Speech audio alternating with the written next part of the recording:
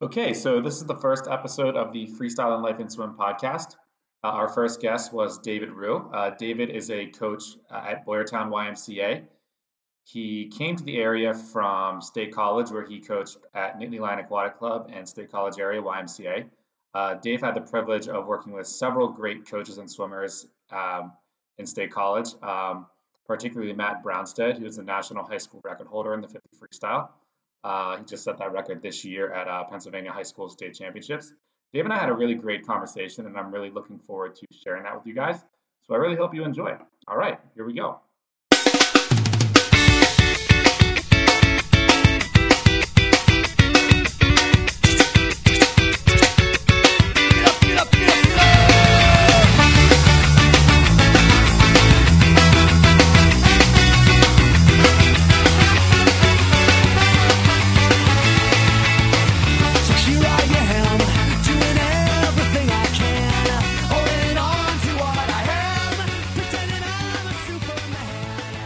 Welcome to the Freestyle Life and Swim podcast. I'm Anthony Adelsberger. I'm here with David Rue from Boyertown YMCA. Dave, what's up? How you doing today? I'm doing well, Anthony. It's good to see you during this lockdown. Yeah, man, it's crazy times we live in. How are you? How are you holding up? I've been doing pretty well, all things considered. I tried to settle into a routine for myself. The first couple days when they started shutting everything down, I think we were all kind of, in that what's going on mode. But now, I've settled into the routine, getting up at a reasonable hour in the morning, getting some exercise in, whether that's running, biking, maybe some core flexibility exercises, body weight exercises. Then I do a lot of schoolwork during the day. I'm a grad student at Lehigh University. We still have our classes online via Zoom, so I've been keeping busy with that. Other than that, just kind of keeping up with how the swimming world's doing. I know we're all kind of in the same boat right now, shut down and everything, but trying to do the best that I can to keep up to date with everything that's going on. Yeah, man, that's sounds pretty similar to what most of us are probably doing, just trying to find a way to adapt to life and be productive and, make good use of our time. And, for me, trying to spend more time with my wife and kids and developing those connections and strengthening those relationships. So it's not all bad. I think we just need to look for the positives in it. I mean, is there anything like for you personally positive that has come out of this? I'd say I would agree with you 100% on family time. I've went home, my parents' house. They live down in Bucks County, just outside of Philadelphia. It's been the most time that I've spent with them and my younger brother, like consecutively in a long time, years since I had gone off to college as an undergrad and had been on my own working, in the real world or undergrad, grad school, you name it. It's been probably 7 years since I've spent this much time consecutively at home with them, which has been really nice. That's awesome. Have you had any time to dig into the sport of swimming at all?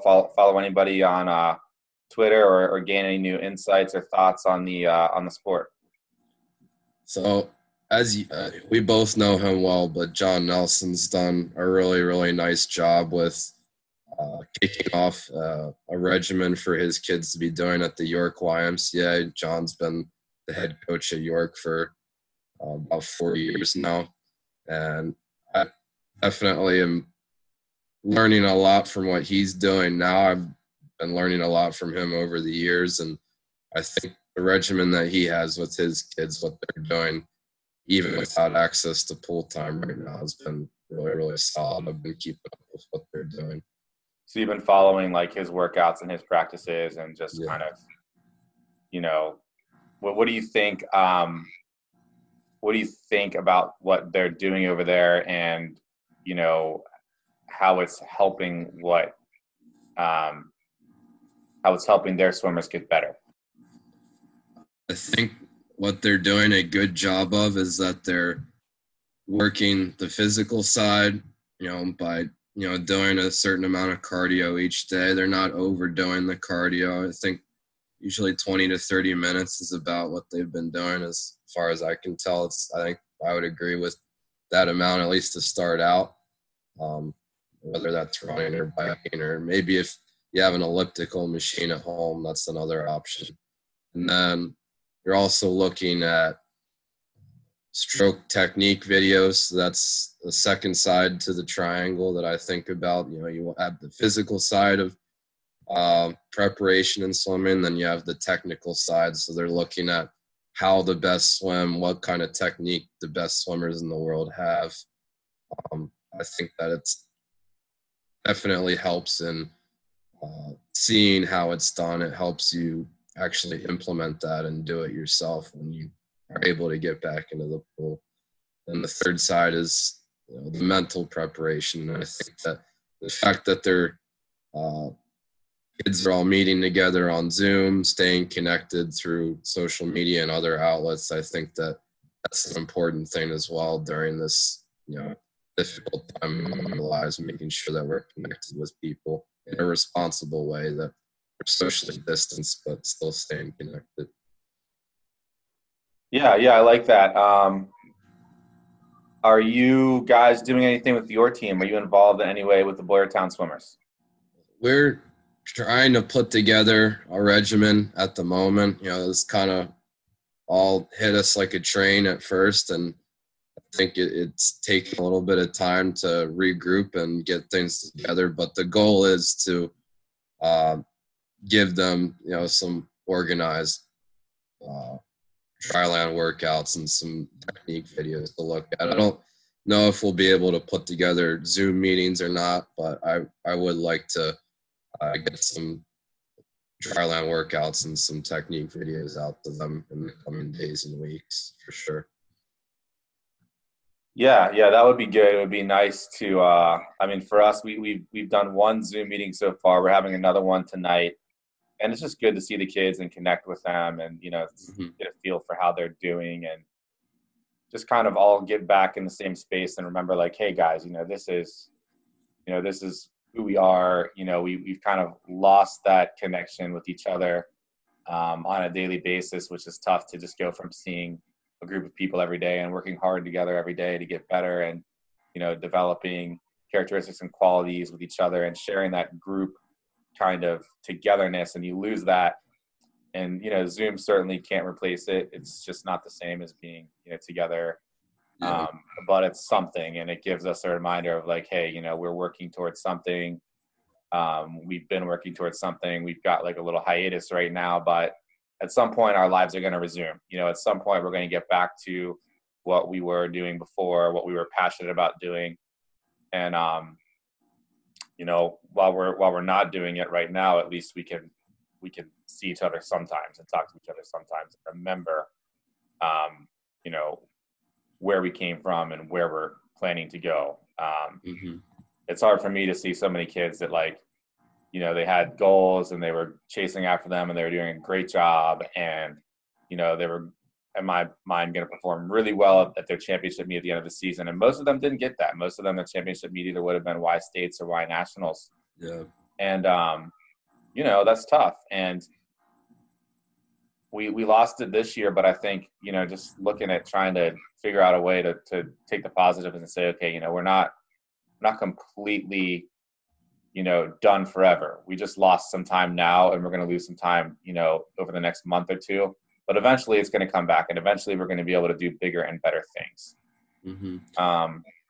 I think the biggest takeaway that I got was from one of our coaches here at Boyertown, Rob Unruh. I was talking with him about a week ago, and he said that the message that he sent me that really stuck with me is that I think we're all going to really appreciate the little things, like just walking into a pool deck and showing up for a random practice in the middle of the season once this is all over. Those are things that we might have taken for granted in the past, but I don't think we're going to be taking those kinds of things for granted anymore once this is all past and we can establish a decent sense of normalcy again. Yeah, definitely, man. I hear you. So, Dave, a little bit about you and your background. I mean, you were in State College for a while, and you were with Nittany Lion Aquatic Club, and then State College area YMCA, right? Correct. Yep. Yeah, I've coached in State College starting from the tail end of my undergraduate time there. So when I was a junior and senior in college there, I got into coaching at Nittany Lion Aquatic Club, which might be known in Middle Atlantic as NLAC. Ryan Sprang was the head coach at NLAC at the time. He's now the head coach at Greater Philadelphia Aquatic Club, GPAC, down in South Jersey. I learned a ton of things from him. He's one of the best swimming minds, best coaches that I've ever come across in the sport of swimming, or really anywhere. Like he's taught me a lot of really good things. But before I met him, the age group coach at NLAC was actually one of my coaches growing up. He had been living down in Bucks County and then moved up to State College, after I was in high school and had moved on. He also moved up to State College, and that's how I found out about NLAC and got involved in NLAC. Then he moved away. Ryan moved away. I had some colleagues and connections at the State College Y and decided to make the change to go to the Y. And I'll be honest, I don't think I could ever go back to coaching an Y team, just because I think that if you do coaching or if you build a swim team the right way and within the YMCA system, I don't think there's anything that can match it. You have access to all of the YMCA competitions. That's, dual meets, which are, if they're conducted the right way, they're good outlets for local competition. And you have Y district, states, nationals in Pennsylvania. I think those are good outlets for our swimmers to compete, and all the national level kids are competing in Y districts. And Y nationals is probably one of the biggest reasons why I love YMCA swimming, because I've never come across a meet that compares to Y nationals in terms of number of events you can swim, both individual and relay. You can have 9 events between individual events and relays. You can have 4 time trials. So say you only ended up with 1 individual cut, you can still time trial 4 other events, and it gives you, a pretty sizable event load for the meet. And it's spread across a whole week, and it's conducted at what I think is one of, if not the best, aquatic facility in the country, down at the Greensboro Aquatic Center in Greensboro. And all that with YMCA, you also have access to all the USA competition as well, which, USA teams, I think USA swimming is a very important aspect in developing our athletes, because they're exposed to, a larger group of swimmers in terms of who they're competing against. With that larger group, you tend to end up with a greater volume of stronger swimmers to compete against. You also have longer events that you have access to. So 11, 12-year-olds have access to 200s a stroke. 10 and unders always have access to the 200 free, 500 free, etc. So I think that you can find that right mix and combination of implementing YMCA competition and USA competition. You really can't beat what we have with the wild teams that we have here.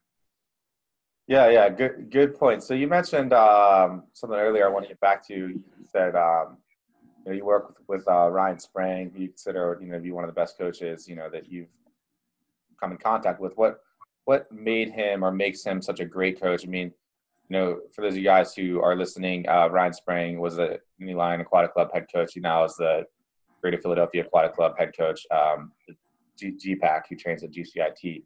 What do you think makes him go? What makes him tick? Why is he such a strong coach? With Ryan, he has a very strong personality, and I mean that in the best way possible. He demands the best out of his swimmers. He demands excellence. He has very high expectations. But with those expectations, he gives you the perfect roadmap and building blocks in order to achieve those big goals that you're looking to set out and get. He's a big believer in, aerobic volume, aerobic development, like would probably average, 7,000 to 8,000 meters in a short course meter practice in the middle of the winter season. Depending on what they were doing, sometimes it was maybe a little bit less if we were racing. But he's also a good developer of technique, especially amongst the age groupers, especially with breaststroke. I think that his track record with breaststroke is something that impresses me the most about him.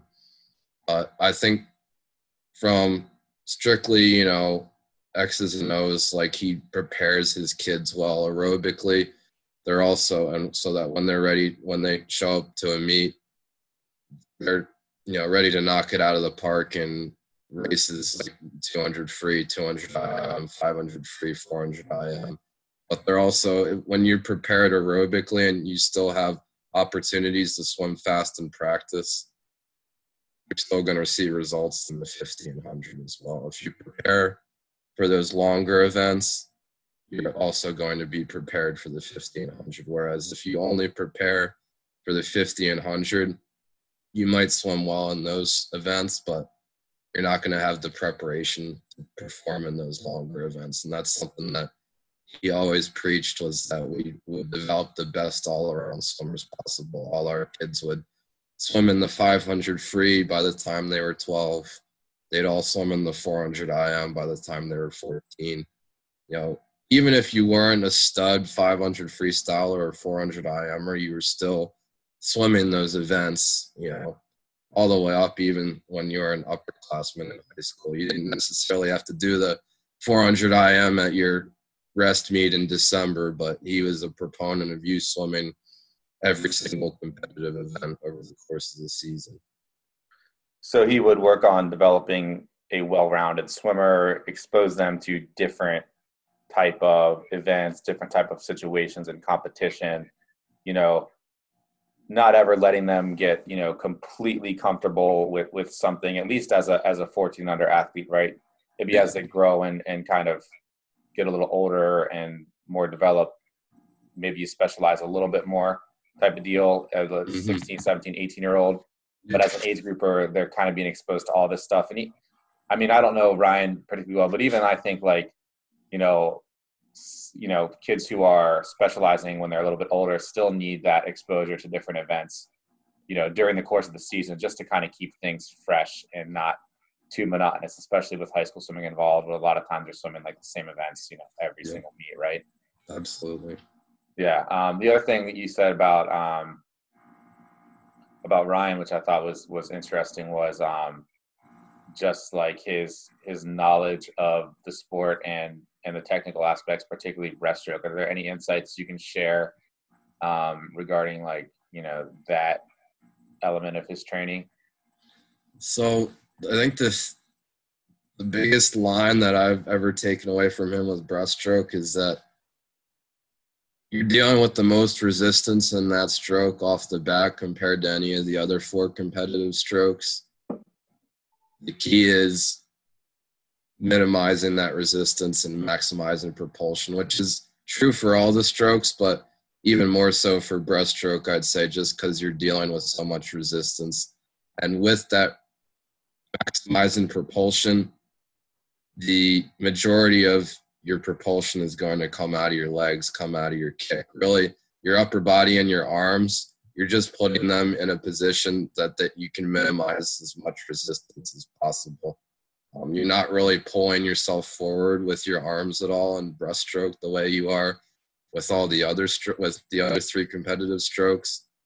It really comes out of how good of a breaststroke kick you have. And he had drills that I thought did a really good job with that. Like you would isolate one leg, you would work on bringing, your heel up to your butt, then turning your ankle out, and then that whip phase of the kick, you'd break down those 3 phases. you do one leg at a time. You do distance per kick, and then that would build into distance per stroke.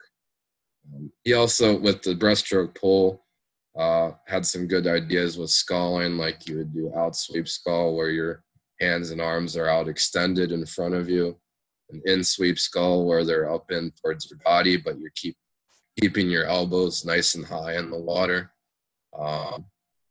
Yeah, I mean, I could go on and on, but I mean, sorry to cut you off, but you said he did a lot of like beater kicking as well, right? Which I think is kind of that's what I was referring to. Is kind of develop egg beater kicking. Yeah, with the one leg stuff, like to develop the feel and whatnot needed to really grab a hold of the water with the inside of the ankle and the inside of the foot and the inside of the leg.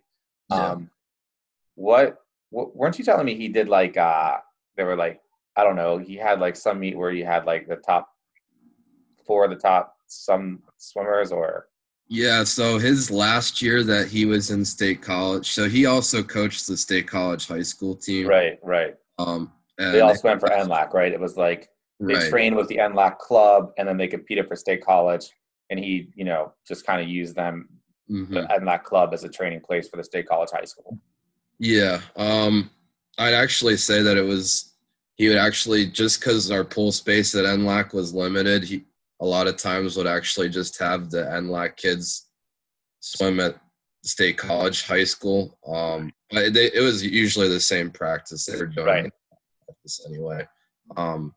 But his last year in state college, which was Matt Brownstead's freshman year, which we'll get into a little bit later, but his last year in state college, he had 4 boys that were, and remember, this is a high school swim team, 4 boys that were under a minute in the 100 breaststroke. It was Mikey Chalice, Ben Gaynor, Foster Heasley, and Jordan Hillsley. They were all, not only were they all under 15 or under a minute, I think they were all under 59 as well. They were all 58 or faster, which is stupid fast for breaststroke at the high school level. It's one thing to have one kid that can break a minute, but having 4 on the same high school team all placing top 16 was insane. Yeah, I mean, it sounds similar to the Phoenixville YMCA swim team boys, right? We have, I think, our fastest male breaststroker went like 103 this year as a 14-year-old. So that's at least good, because our 14 under kids are raring to go. And I think that kid might have gone even faster at states had he had the chance. So, but that's our fastest male breaststroker as a 103. But he's 14, so next year I'm looking for under a minute from him or something like that. No pressure, Davis. We'll keep it simple, Davis. Anything faster than 103 will be good next year, buddy. Don't worry. No pressure. You just keep doing you. You'll be fine. So anyway, what else was I saying? Oh yeah. So the other cool thing I think is like how you mentioned aerobically, like training for the longer distances. Not necessarily the mile, but the 200, the 500. 400 IM. Gives you the range to kind of go up or down. Whereas like training for the shorter distances, you don't develop that range. And I think like a lot of people would say, well, that's true for age groupers, but it's not necessarily true for, more elite athletes who need to focus on sprinting and whatnot if they're sprinters. And I would agree with that. Definitely, as kids get older, they need to specialize a little bit more.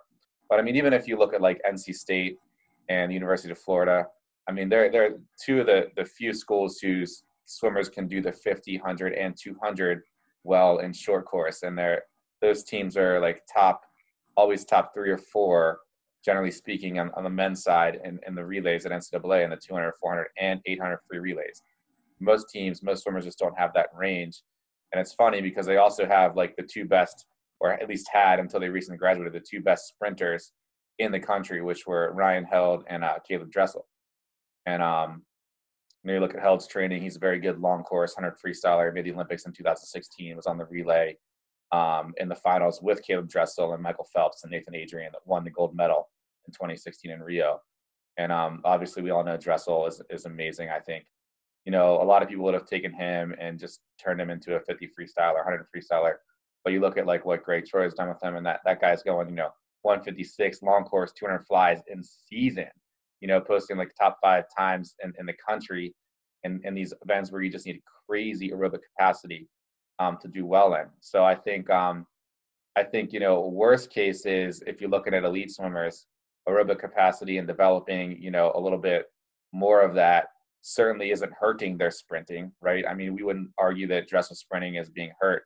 He's going 17.6 in a short course 50 freestyle, and 21.0 or whatever in a long course, and it's helping him. It might even, in best case scenario, it's actually helping him, which I think is probably the case, especially if you look in the long course events, the 100 freestyle.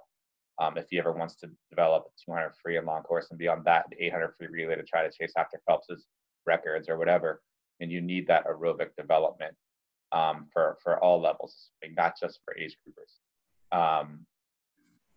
So anyway, you mentioned Matt Brownstead. I think it's interesting. We talk about sprinters. You had a chance to coach maybe the best high school sprinter in the country. Has anyone gone fast? He broke the national high school record, right? Yes. So he's the best high school sprinter ever, and you coached him. That's pretty cool. Like, how long did you coach him? Were you ever responsible for his training? And what was that like? So Ryan Sprang's last year was Matt's freshman year. And, to go off what we were talking about with aerobic training and development versus anaerobic sprint development, you'll be interested to know that Ryan did not, I'm backtracking a little bit, but I think it's important to know that Ryan did not have Matt Brownstead train in the sprint group or specialize in sprinting at all his freshman year. And yet he still went a 20.5 in the 50 free and a 45.5, I believe, in the 100 free, or maybe 45. I think 45.5, yeah. As a high school freshman. As a high school freshman, as a 14-year-old. He was a true 14-year-old. So he went 20.5 as a 14-year-old. Yes. Yeah, okay. And that was still making the effort to develop him into the best all-around swimmer possible through aerobic development. While, we would still do, a day or a practice or two a week where we'd go off the blocks and swim fast. And then you obviously with high school, you have all those bull meets for your racing too. But the focus was definitely on developing him aerobically. And then Ryan took the job at GPAC after Matt's freshman year. I was involved. I'd say I collaborated with Aaron Workman and Matthew Horner over the next couple of years. They're both still coaches in State College now. I'd say that I think that and also Andy Morrison, who's now the State College high school coach who moved to the area a couple of years ago. I'd say as a group effort between all of us, I think that we did a good job in continuing to help Matt develop into the swimmer that he is now. He didn't peak at age 14, which is something that we never want to see in our athletes. We want to see them, it's good to see kids and athletes can achieve at a high level when they're 12 or 14. But, obviously the goal is to have them continue to develop and improve, all the way up through high school and then even continue to improve in college as well. But I personally was responsible for his training probably the most in his junior year when we were both at the State College Y. Joel Blesh is another coach I should mention. It's been a bit of a coaching carousel in State College if you haven't noticed, but Joel Blesh was the head coach at the State College Y, and he was is a really good dude, and gave me a lot of say and opportunities to contribute as to what the senior groups were doing. Yeah. I'd say that his junior year was where I was most responsible for Matt's training, especially early, like from the fall season through to the pit meet. And then, he did predominantly high school, January, February, but then came back after the high school was done in March and then train with us again from end of April, beginning of May, all through the summer. And that's Matthew Horner. He and I collaborated with his training last summer. And I said, if you ask me, we spend a lot of time talking about what Matt's done as a high school swimmer, and he's done some amazing things that have never been done before. But I think one of the coolest things that Matt's achieved is that last summer he went out to the Phillips 66 national meet out in Stanford, California last August. Bummer was that is the same week as long course Y Nationals. He had to choose that meet over long course Y Nationals, but it was an amazing opportunity for him. He got Olympic trial cuts in the 50 and 100 free at that meet, and his 100 freestyle, not his 50 but his 100 freestyle is what actually qualified him for the USA World Junior team. That they had their World Junior Championship meet in Budapest, Hungary last August. So that's probably what the meet that I would highlight as one of Matt's best meets. That and his high school state meet that just wrapped up a couple weeks ago, where he set the national high school record in the 50, and which was a Caleb Dressel record, by the way.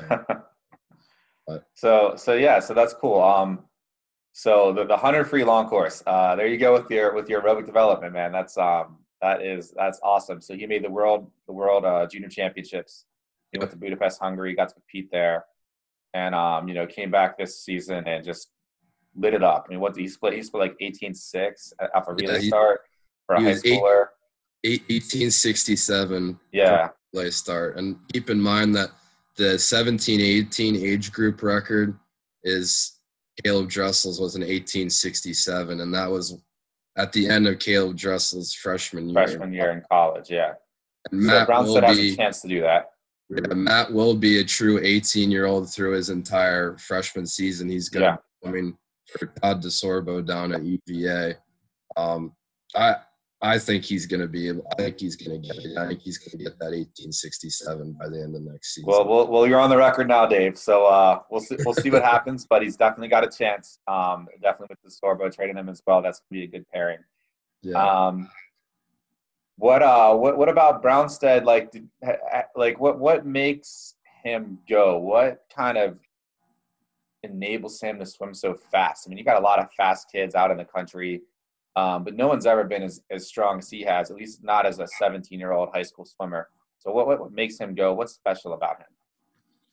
I'd say that the biggest thing with Matt, he's a tall kid, but I'd say he's probably about 6 feet. I mean, I never measured him, but 6 feet, 6'1", so he's got decent height. But the thing with Matt is that he is as strong as an ox, and he's a ton of surface area to work with and pull with his arm, and also has really, really strong legs. If you watch any of his races, like on a 50 freestyle, he can take off the block and dolphin kick to the 15-meter mark and be a half a body length ahead of everyone off that start. The start and the turn are really what make him click in the short course 50 freestyle. I think they're what those two aspects are what won him the Y National Championship in the 50 last year against David Curtis. David Curtis is another tremendous 50 freestyler, and they might have been pretty evenly matched in terms of swimming flag to flag, but where Matt won that race was his dolphin kicking and breakouts off the start and off the turn. I think in terms of practice, what sets apart Matt from a lot of other kids is that he's willing to race hard in practice. Like, I distinctly remember him swimming, 9-second points in the 25s from a dive, 21s and 50s from a dive in the middle of a racing set, 25s on 200 goal pace, finishing with the flip at the end of each 50.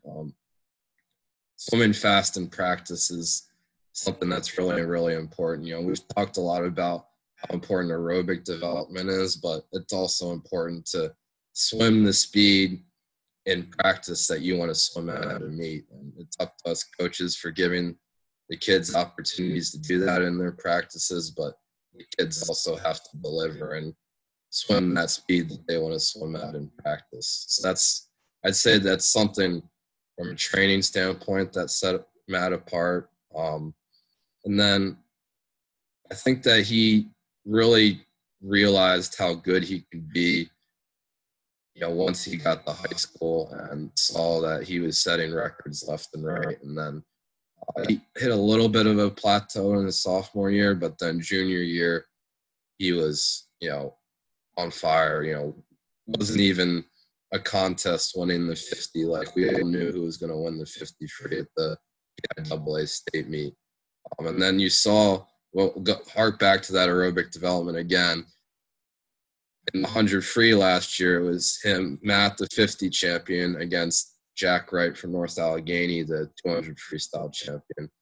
You saw on that race that Jack Wright was actually out a couple hundredths of a second faster, but then Matt actually had the better back half on that race and won that race by a nose. I'm really bummed that we didn't get finals for AAA this year, because I would have been curious to see Matt go up against Jensen from Upper Dublin and Chris Giuliano from Daniel Boone, because they're both Giuliano won the 200 freestyle at the high school state meet, and then Jensen's a tremendous swimmer as well. Would have been a good race on that 100 at finals, but yeah. So I agree. I think it would have been an awesome race to see those guys. Maybe we would have seen some 42s out of somebody, 42 out of somebody, but.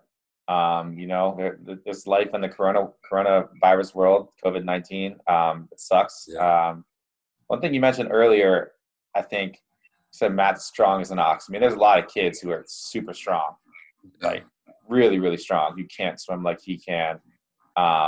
You don't dolphin kick like he can. Like, what enables him to apply that strength to swimming? I think that something that at least I tried to stress was the amount of strokes that he was taking per lap.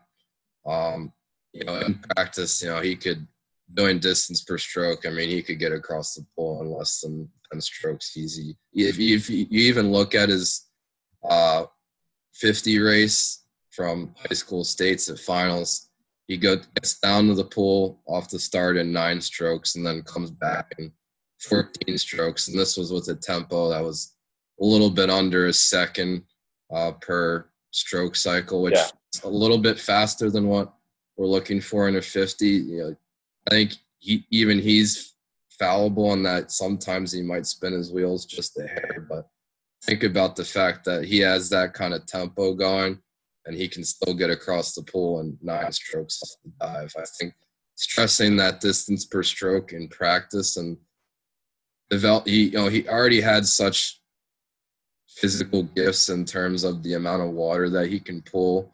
It's such has big hands, big feet, and really, really strong, wide forearms, strong shoulders, really strong arms in general, grabbing a ton of water from his fingertips all the way up to his upper arm. And then, I think that the fact that he can get across the pool and that number of strokes, swimming distance per stroke in practice and also racing at a meet in that number of strokes, I think is something that. Yeah. So, I mean, obviously, there are tons of kids out there who do distance per stroke work and, field-oriented work and high elbow catch work who, don't swim like, Matt Brownstead or can't swim as fast as he can. Obviously, there's definitely some physical skills there. Yeah. He's an elite athlete, genetically, obviously very, very gifted. Did you guys do anything to help him develop those skills, like those distance per stroke skills, his high elbow catch and pull, or were those just things that came naturally and didn't really involve a lot of work or effort or attention to? I think that it was I'd say it was a two-way street. I think that we worked a lot on, all his coaches he's had over the years, not just me. I'm certainly not going to take sole credit for what he's done. It's been the effort of a lot of different coaches over the years and effort from Matt himself. But stressing the fact that he can get across the pool in that number of strokes, and the fact that he's a tremendous dolphin kicker. That's another thing that Ryan and all us coaches in State College were a big proponent of, was working dolphin kicking in general, but also dolphin kicking in practice. Stressing strong upbeats and downbeats. I think that, it's really, with developing swimmers, it's try to think of things that are creative and out of the box. But sometimes less is more, and keeping things relatively simple is a good way to go, especially when you have, someone that's as gifted physically as Matt. Like, I can do these same things with, other kids, and it's going to get, a 22:50 freestyle or a 21:50 freestyle out of them. And really solid for boys, or solid times in the 50 freestyle. But to get from that 21 to that 19 low, there are things that I'll be honest, you just flat out can't teach. It's all around the physical gifts that Matt has, that he was born with. Yeah, I think probably that's, the elite genetics and athleticism. I think you see that a lot in like the shorter distances, where it's just like, listen, like, at some point, you just can't teach some of this stuff. And certainly you can control the process, and you can get kids to swim really fast who maybe don't have the same physical gifts as other kids. But I think the cool thing about swimming is, like, there's an event for everybody, right? Like, even if you don't have elite genetics or elite DNA, like, you can still be a world-class 400 IM, or you can still be a world-class, 200 flyer if you're willing to do the work and develop the skill set necessary. Now, certainly you still need to have elite talent and elite gifts to become world-class in anything.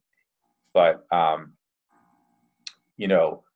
you don't need to necessarily have like elite athleticism or elite, like, genetics or things like that, where you've got, some people are only capable of swimming so fast. And, if you look at like Matt Brownstead, he's obviously capable of swimming faster than almost any human being on the planet, at least in his age group. But like, there are a lot of kids who maybe don't have that top end speed, who could be really, really great at other strokes and distances if they focus on that. And then I just despise about some age group programs or age group swimming in general. If you look at some of the more mediocre teams, they just push all their kids to the shorter events because that's just what everybody likes to do, and it's easier. It's just like, so many kids who are just missing opportunities where they could be good in these other strokes and other distances. Like, no one's good at the 200 fly the first time they swim it. Like, no one is good at the 400 IM or the 500 the first time they swim it. Like, very few people, I should say. It's like you have to practice these events and work on them to develop the aptitude to be able to know if you could be good at them or not. And I just think there's just tons of missed opportunities in age group swimming because, kids are never pushed in a certain direction where, like, they might actually be capable of becoming elite at these events, that you need more practice and time, swimming to actually know if you're could be good at them. To build upon that, I'd say that it's a shame in that if you have someone that might not necessarily be, maybe they're a late bloomer physically at age 11 or 12, or, they don't have the height or the reach that some other kids do that are the same age. The 50 freestyle or 50s a stroke, it favors the kids that have those, God-given genetic abilities, those physical gifts. And I think that if we only make 50s and say 100 freestyle available to them, those kids are going to get turned off and turned away from the sport really quickly because they're exposed to opportunities where they're able to excel. Like, it doesn't, especially at the age group level, it really doesn't matter how tall you are to be, a good 200 IM or a good 200 breaststroke. That matters a little bit more with the sprints, but I'd say height and physical ability matters less and less the longer the event gets, and there's more emphasis and the building blocks around how you train and how much you're training as to how well you're going to perform at those longer events, even at the age group level. Right, which gives you more control over the process, right? Because there's things that you can't teach, you can't control. You mentioned that the gifts that Matt Brownstead has, there's not much you can do to change that. And Matt Brownstead's, 1 in 1 million or maybe 1 in 100 million even. Like, you just can't like expect and hope that every kid that walks on your door is going to be a Matt Brownstead. You might go your entire life coaching and never have someone like that walk through your door. And as a swimmer, on the other side of it, you can't expect that you're going to be that 1 in 1 million or 1 in 100 million type of athlete. So it totally makes sense to try to control as much of the process as you can. And I think even if you're looking at those elite athletes, the better they control the process, the better they do. I think that's kind of what separates someone like, a guy like Michael Phelps from, other swimmers who maybe never quite reached his level, but had the similar physical skill set that he did. Certainly Michael Phelps was maybe the most gifted or one of the most gifted swimmers of all time. But, even like if you look at like the NBA and Michael Jordan, it's like, the people who are the greatest of all time, what separates them certainly is the physical skill set. Was Michael Jordan the most physically gifted NBA player ever? Probably not. Was he one of them? Certainly. Just like Michael Phelps, was he the most physically gifted swimmer ever? I don't know. Probably not. But did he do the most with his skill set?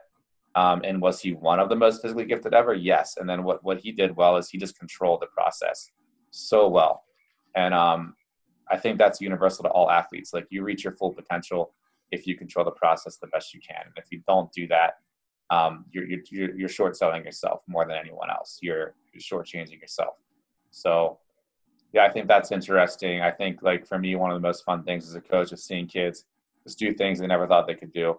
They work really hard. It takes like months, sometimes even years, to develop a skill set that is kind of conducive to high performance. And, all of a sudden you see a kid who's been working hard and has been discouraged or frustrated because they're just not swimming as fast as they want.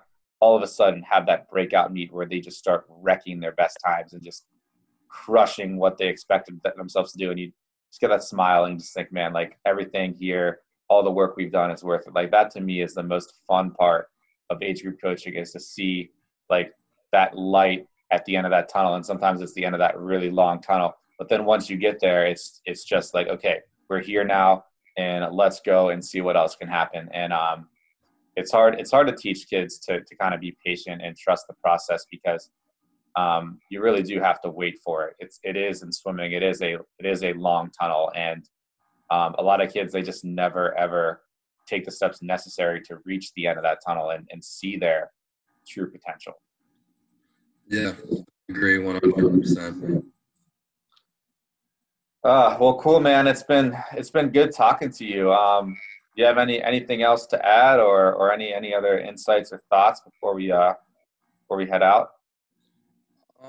I'm just appreciative of the fact that you were able to bring me on here for your podcast. I think that, for those of you that don't know, Boyertown and Phoenixville are relatively close. I'd say half hour, 40 minutes apart. And we're in the same YMCA league and have a bowl meeting against each other. So I get to see Anthony a lot, and we've definitely been able to bounce some good ideas off each other and make both of our programs better as a result. And I definitely appreciate the time being able to talk with you here. All right, Dave. Thank you. Take care. Stay healthy, and I look forward to seeing you back on the pool deck as soon as humanly possible. Yeah, you as well, Anthony. Take care. All right, man. Thanks.